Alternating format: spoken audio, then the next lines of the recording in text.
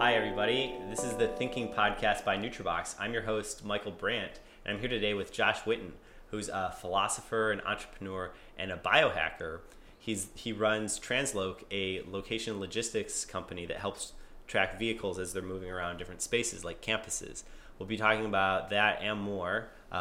Josh, it's great to have you. Thanks. Glad to be here, Michael. So you started Transloc, and that's solving the problem of transportation. Yeah, and helping solve the bigger problem of climate change. So it turns out, if you look at what the major culprits are for climate change, transportation has actually just surpassed all the other sources of greenhouse gas emissions to be the number one leading emitter. So we've been able to clean up our power plants on this planet in the past few years more effectively than we've been able to clean up our transportation systems. Right. And I think we both have a background in computer science. Yeah. And so a few years ago when I was looking to make an impact in the world, I looked around and saw that passenger transportation was just not enjoying the benefits of the past 10 years of good software and computer science. And so if you can just bring that technology to a lot of this heavy infrastructure, we can really make a dent in carbon emissions. So you're helping with things like route finding, path finding, as cars are going from one place to another? Yeah, well, when we look at what in transportation is super broken, you'll find that public transportation has been lagging behind mass transit, that kind of thing, has been lagging behind the whole industry. And so we track thousands and thousands of buses. Essentially, we bring buses and trains and ferries and just people-moving objects, big, heavy people-moving devices, onto the Internet of Things. So right? Where they know things like the traffic patterns?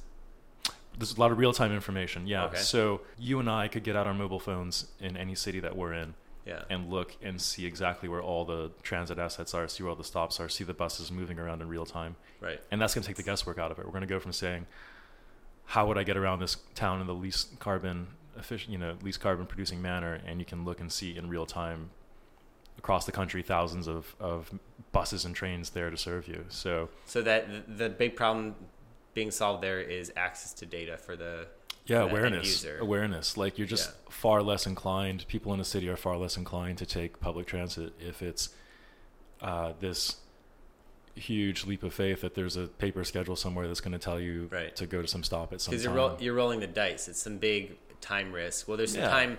There's a time sink in just navigating and figuring it out, and then there's time risk that the perceived time risk that there's high variability to the duration of the trip. Yeah. Whereas other methods would be more predictable. Like hopping in your car. Hopping in your car is fairly predictable, right? So in places where people are literally choosing to either take the car in their driveway or use a lower carbon manner of transportation, this technology can make all the difference. And that's just one example, but we do like a dozen different things to help overhaul the passenger transport system in America. Like even helping public transit work in a more like on-demand manner. Like what we know from Uber and Lyft is that people love being picked up where they are and dropped off where they want to go, right? That nobody wants to go to a bus stop and end up at a bus stop. That's not your destination. That's just a surrogate for some place you want to go eventually, right? And there's no reason that public transit agencies can't be picking people up where they want to go and dropping them off too, and they've got a lot of vehicles to do it. So what they're just missing is the software that Uber and Lyft have, and we can provide that to them as well. So that's another example of how we're kind of changing how transit can work in the future so that more people elect to take it. So I think a lot of people are listening and wondering, how do you end up solving this type of problem? And in day-to-day, like, what does your life look like as you're solving these problems? You like thinking about this complex thing. There's probably a lot of stakeholders involved, a lot of different types of thinking involved in solving it. How do you like to structure your day? How do you optimize to make sure that you're thinking about the right problem, being as productive as possible, keeping the ship headed in the right direction, and not missing details? That's a great question, and I am always trying to come up with a better answer for that. Okay. So I think we're both possessed with a notion of human potential, and this brings up the whole question of like, there's getting your hardware running better, getting all your neurochemicals sorted out and all that, and then there's like doing the best thing with your brain cycles. So I try to do a lot of journaling, for example, to kind of ask, like, literally dialogue with myself, like, what's the most important thing to do today, right? Yeah. Delegating, right? I actually handed off my company to a CEO several years ago because that operating role wasn't what I wanted to do on a daily basis. And so there's a lot smaller chance that I'd be here on this podcast having a great time with you and hopefully, offering something useful to all those people out there if I were just engaged in the day-to-day operating role of that. So delegation, teamwork, I don't know. It's a great question, though. Hopefully we can get to a better answer as this goes on. Yeah. What do you do to feel your best? You've talked about things like protein restricted diet. You've talked about a lot of interesting experiments that you've done on yourself with diet or lifestyle choices. Yeah. And I'm curious to hear like what you've decided. What's made the final cut? What's part of your routine? What has made the final cut? I have tried a lot more things than I would say have made the final cut. So, for sure, obviously. What are some interesting things you've tried? Like I was, donating a lot of blood for a while, right, to lower my ferritin levels and stuff like that. Okay. And what's the notion there? The notion there is that the less iron that's essentially floating around your body, then the less oxidation will happen. And we don't need but so much iron in our body, and we're living longer than ever, so there's just the possibility that we're just accumulating iron unnecessarily, right? Interesting. And we also don't like get in bloody battles as much anymore. We live kind of gentle lives, and so so we have to cope with, as we live longer and all this stuff, there are evolutionarily, regulated mechanisms that don't really know what to do with all this blood that we're not. Well, in a lifespan that is just so long in general now, right? So I was doing that for a while, but then. And then we're basically donating blood is the only way to get rid of excess iron. It's the cheapest way to get rid of excess iron that's stored up in your blood. But then the reason I stopped doing it, it's we don't know. It's going to take a long time before we know what the ideal iron levels are in the body. Right. It's going to take a long time before we understand whether this theory about the oxidation of the iron even matters. And then moreover, you're triggering your body to have to create a lot of new blood cells. Right. And so as you get older, you generally want to minimize the events of cell division and replication that you're triggering, because the copying errors just get worse and worse over time. So I've tried, again, this is an example of something that I love coming up with theory and then giving a go for a while. But I've done that. I've done neurofeedback. What are the optimal brain waves, to have going for different tasks? Explored altered states of all kinds. What are altered states good for? Therapy, like dealing with baggage that we have, emotional baggage, bad experiences from our past, right? They're all just rattling around in there. Yeah. And so, sure, you can get your mind working very quick and very alert and all this, but the software might be crap that you're running, right? Yeah. So how to tweak that software. And how do you measure these things? Or is it, for you, a more intuitive sense? Because one of the things that it would seem to make sense to do if you're bloodletting is like to have some metric you're measuring that against, or for some of the more ephemeral stuff or like personality, mood stuff, that can be admittedly harder to measure objectively, but there's still ways of measuring it, perhaps. I mean, you mentioned journaling.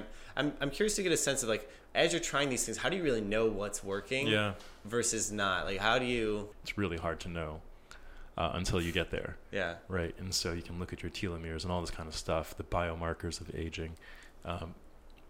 But it is much more subjective and also much quicker to just check in and see, like, how do I feel? Like maybe you're sleeping too much and you have a loss of energy. And is that a matter of getting onto a nootropic regimen? Sure, give it a shot, modifying your diet. Yeah. But also, for example, if you don't have enough purpose in your life, like you're just not jazzed about what you do for a living, you might want to address that. Right. Because your mind, powerful as it is not going to ignore the fact that you don't think what you do for 50 hours a week matters. Right. And no enhancement's going to affect that. That's right. that's there's no nootropic that's going to solve it. There's no implant that's going to solve it. Yeah, I think this is where you get into the anti-nootropic of like drinking beer every day at 6 p.m. Right? It's the opposite. You're trying to like you're not addressing it, so you go into like escapism. Right. That's interesting.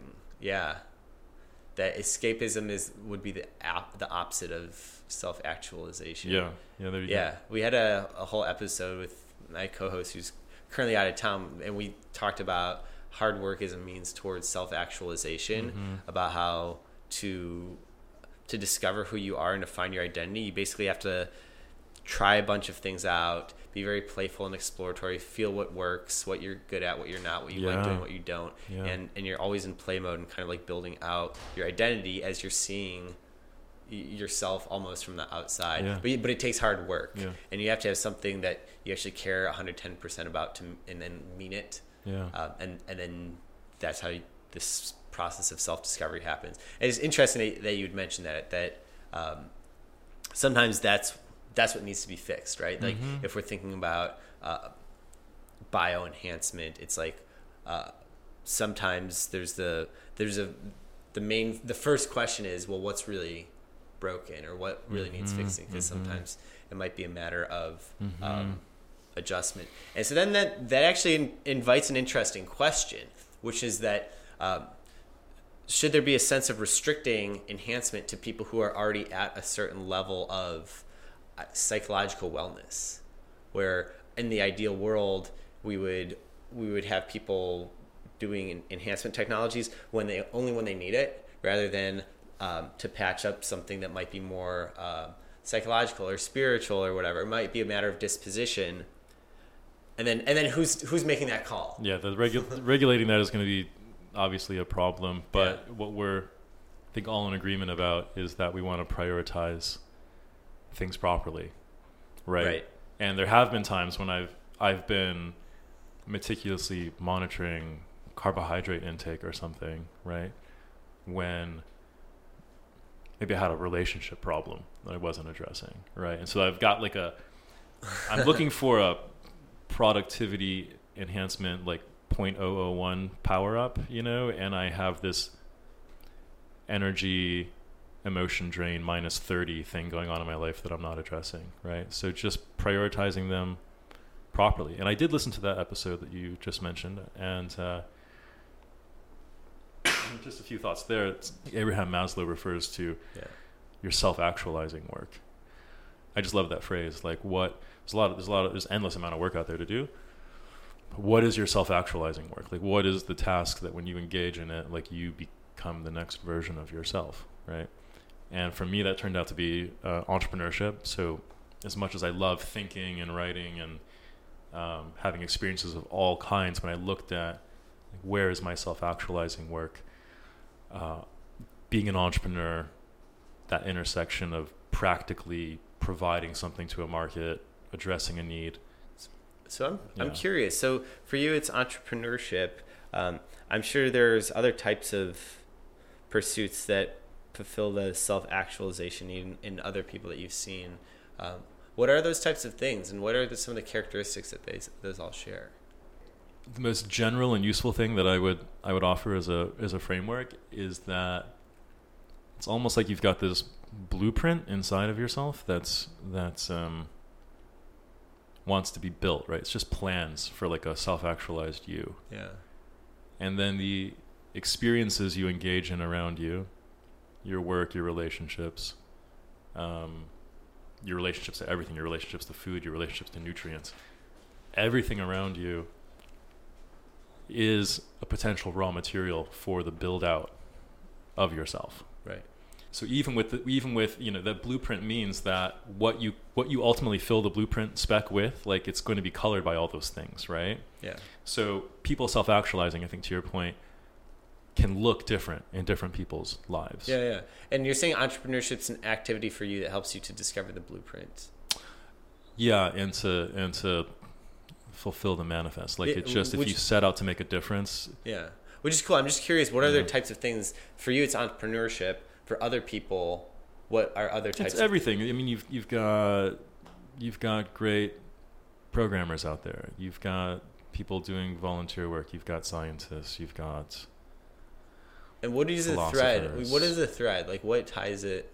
Is there a certain type of activities in particular, or is it? I think that's the crux of the matter, is that it is not easy to reduce into a hard and fast rule at a specific level. So it's just about getting your needs met, your legitimate needs met, right? Right. And that brings up this whole other conversation, because society is, for a little while now, been sort of more of a wants-based kind of culture. Perhaps you look at most marketing is kind of geared toward wants, convincing you want something, and then right. convincing you have to have it, you know. Uh-huh. But if we take a really kind of needs-based approach, what I might need, you know, in my professional career next is to really go make a difference in helping with something like climate change, one of the, you know, greatest challenges we're facing as a species right now. But what somebody else might need right now is a friend or a different peer group, or to backpack across Europe, or who knows what, right? And so you can't look at that person and say, you should be doing this thing I'm doing, necessarily. It's just about, are they engaging in something that is meeting their legitimate physical or psychological, psycho-spiritual needs, whatever you want to call it. So that's why it's so varied, and we've had a hard time. It's interesting, because I would take a strong opinion there and say that there is something special about hard work and building something in creation that's distinct from like backpacking or traveling or kind of like taking things in, but that there's this affirmative notion of creation that is special, where by doing it you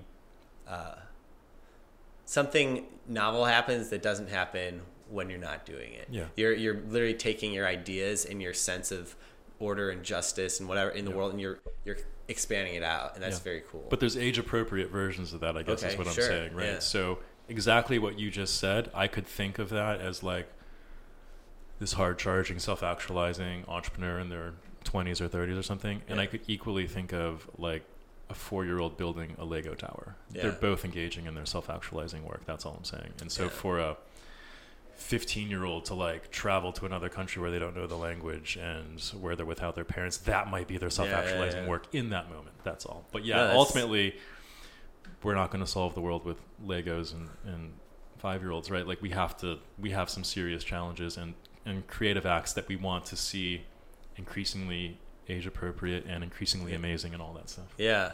And it's cool. I think that we're at a special time in human history where there's more people that are in a position to solve problems like this than ever before. Yeah. And I think it's like millions of times more because 150 years ago, a lot of people were having to do basic things like farming and blacksmithing, and right now that's taken up by a very small, 2% of people, 2% of the population. Mm-hmm. And so we've opened up a lot of abundance where I think of as a society, we're moving up Maslow's hierarchy of needs, where there's fewer people who are responsible for the basic things like food, shelter, safety. Like a lot of houses are built, a lot of food supply chain is already established. And so what we have is millions, tens of millions of people who are of this who are intellectuals. You would consider them like they're basically, the easy way to understand it is a lot of their productive work spent staring at a glowing rectangle. Yeah. Right. Like, and there's millions of people, and the reason that that's actually a good definition is because like when you're staring at your glowing rectangle, you're dealing in abstractions and symbolic systems, and it's like spreadsheets and logos and concepts and things like it's abstract and it's intellectual. And I think that gives what that means is that there's a large group of people who are solving bigger problems than ever before. That for every Isaac Newton, right, if we had one Isaac Newton in the 19th century, that today there's 100 of them alive and plugged in. There's also more people, I don't know, playing Farmville or Pokemon Go or something than ever before too, right? So it's almost like everything is more than ever before. You know? Yeah. But one that's interesting. Yeah, it cuts both ways. Yeah, and we do have this problem that you can see now with if you like cruise through the spirituality scene or the mindfulness scene or whatever, like people struggling with things like busy mind, right? Like what does the mind that has the luxury of thinking about anything think about? And we didn't used to have that luxury necessarily. Right. It's like winter's coming. Let's get on with it. Yeah, get on your damn horse, get some wood. Yeah. We never had time to lie idle. Yeah, and now we have existential crises instead, where it's just like, what do I do? Yeah. What's worth doing? That kind of stuff. So I do like that How are we going to deal with that? Because I think on the one hand, we have individuals who are tackling transportation systems or climate change broadly. Like we have individuals who are wielding massive leverage because of this abundance where you don't have to gather firewood for the coming winter. And yet at the same time, we're also seeing existential ennui or existential, there's an emptiness where, okay, you're not compelled by purpose to haul the fireworks. So what the fuck am I doing? What am I?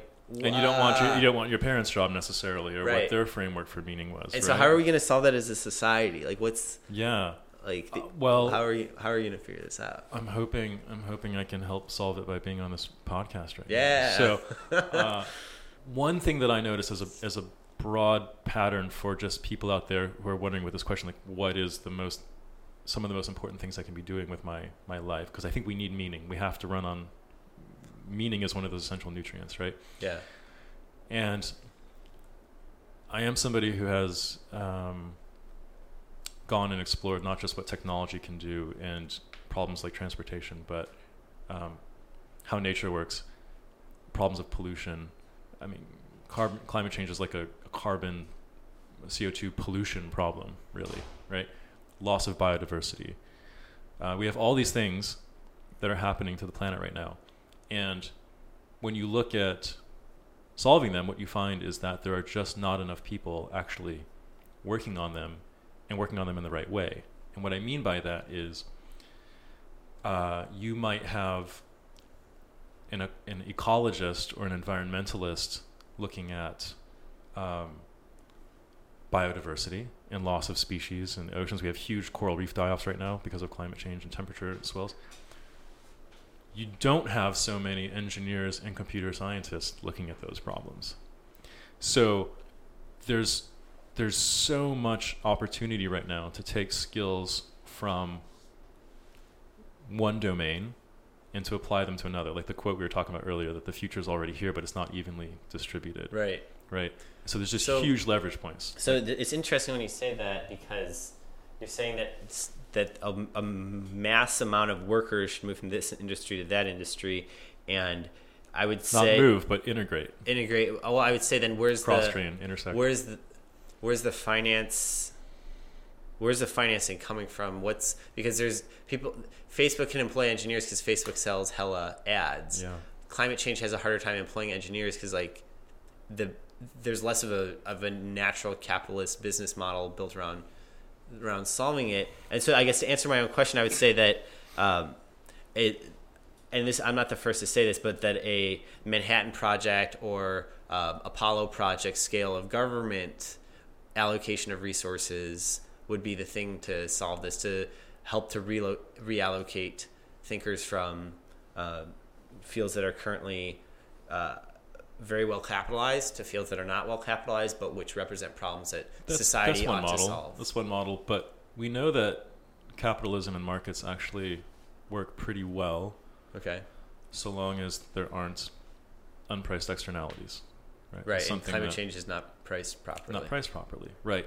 Loss of biodiversity is not priced properly. And so I guess just a little background, I think we know the term, but just to expand on the notion of priced, externalities, what do you mean? Sure. When you buy something, the company has generally tried to get the lowest manufacturing costs so that there's the highest margin. Sure. And so what they've had to do is sort of sweep under the rug every possible thing that they can get away with not thinking about. Right. So what happens to their trash?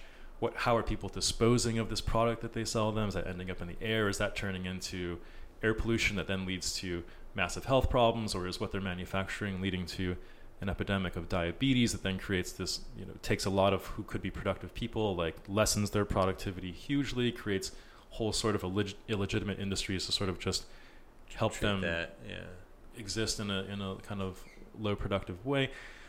And biodiversity. Biodiversity is, if you think about it, it is the substrate of evolution.